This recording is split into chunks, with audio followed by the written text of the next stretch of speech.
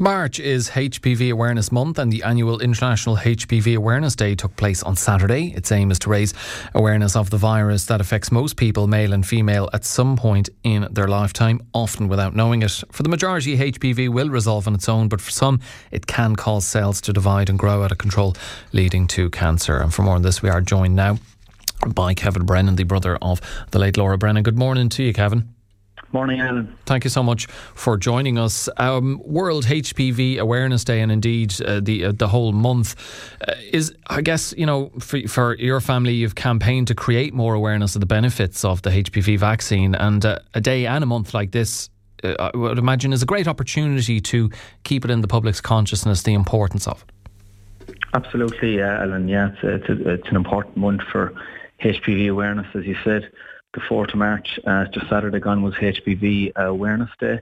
Laura's passing took place in March 2019, so it's always a busy month and a great opportunity to spread the message to the masses that there is a vaccine out there to prevent what happened to Laura. It's a safe vaccine, it's an effective vaccine, and we're just urging everyone who has the opportunity to take the vaccine to take it as soon as possible.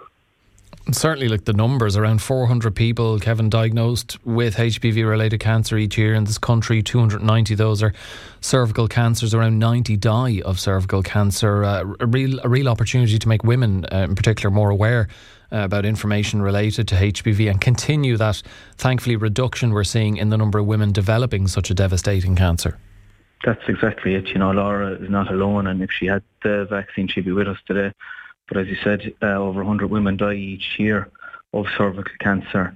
And the vaccine that is out there, it's incredibly effective. A recent study in 2020 by King's College of London found that cervical cancer rates in women who were offered the vaccine between the ages of 12 and 13 were 87% lower than those in the unvaccinated population. So this is an incredible opportunity for women to prevent a devastating illness. It's also important to state that it's not just for women. Although the most common cancer caused by HPV virus is cervical cancer, the virus can affect men too, and other cancers such as cancer of the mouth, the throat and the penis affect males out there, and the vaccine is also available to teenage boys as well. And indeed the positive impact that Laura's campaigning and the rest of the family's continuation of her efforts has had in terms of the Catch-Up programme and the numbers availing of it. How are you feeling about how it's going so far?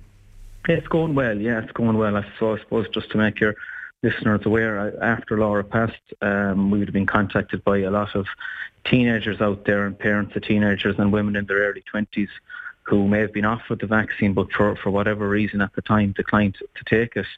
And they then had to go through their GP, which at the time incurred a cost of around €600 for the vaccine and for the administration of a vaccine.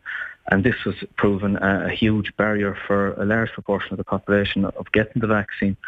So Mum and Dad have been very busy over the last 2 years campaigning for a free catch-up programme. And in the middle of last year, Minister Donnelly announced that this would take place in 2023. So at the moment, there are free HPV vaccines offered to all boys and girls in second level education who were previously eligible. And it's also available to young women up to the age of 25 who have left secondary school, so they can get this through their schools if they're in secondary school or through local vaccination clinics.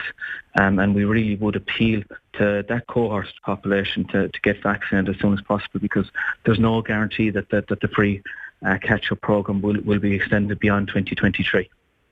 Hopefully it will, because the numbers have been encouraging, Kevin. The 2020-21 school year, about 3 in 4 first-year secondary school pupils received 2 doses of the HPV vaccine.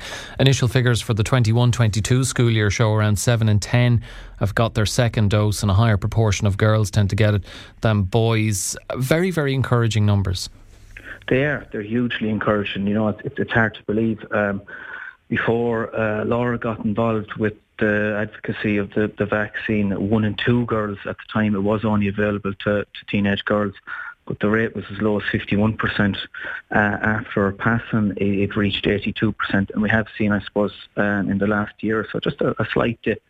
But we're looking at getting this rate up beyond 90%, because there is a realistic opportunity for us to eradicate this cancer.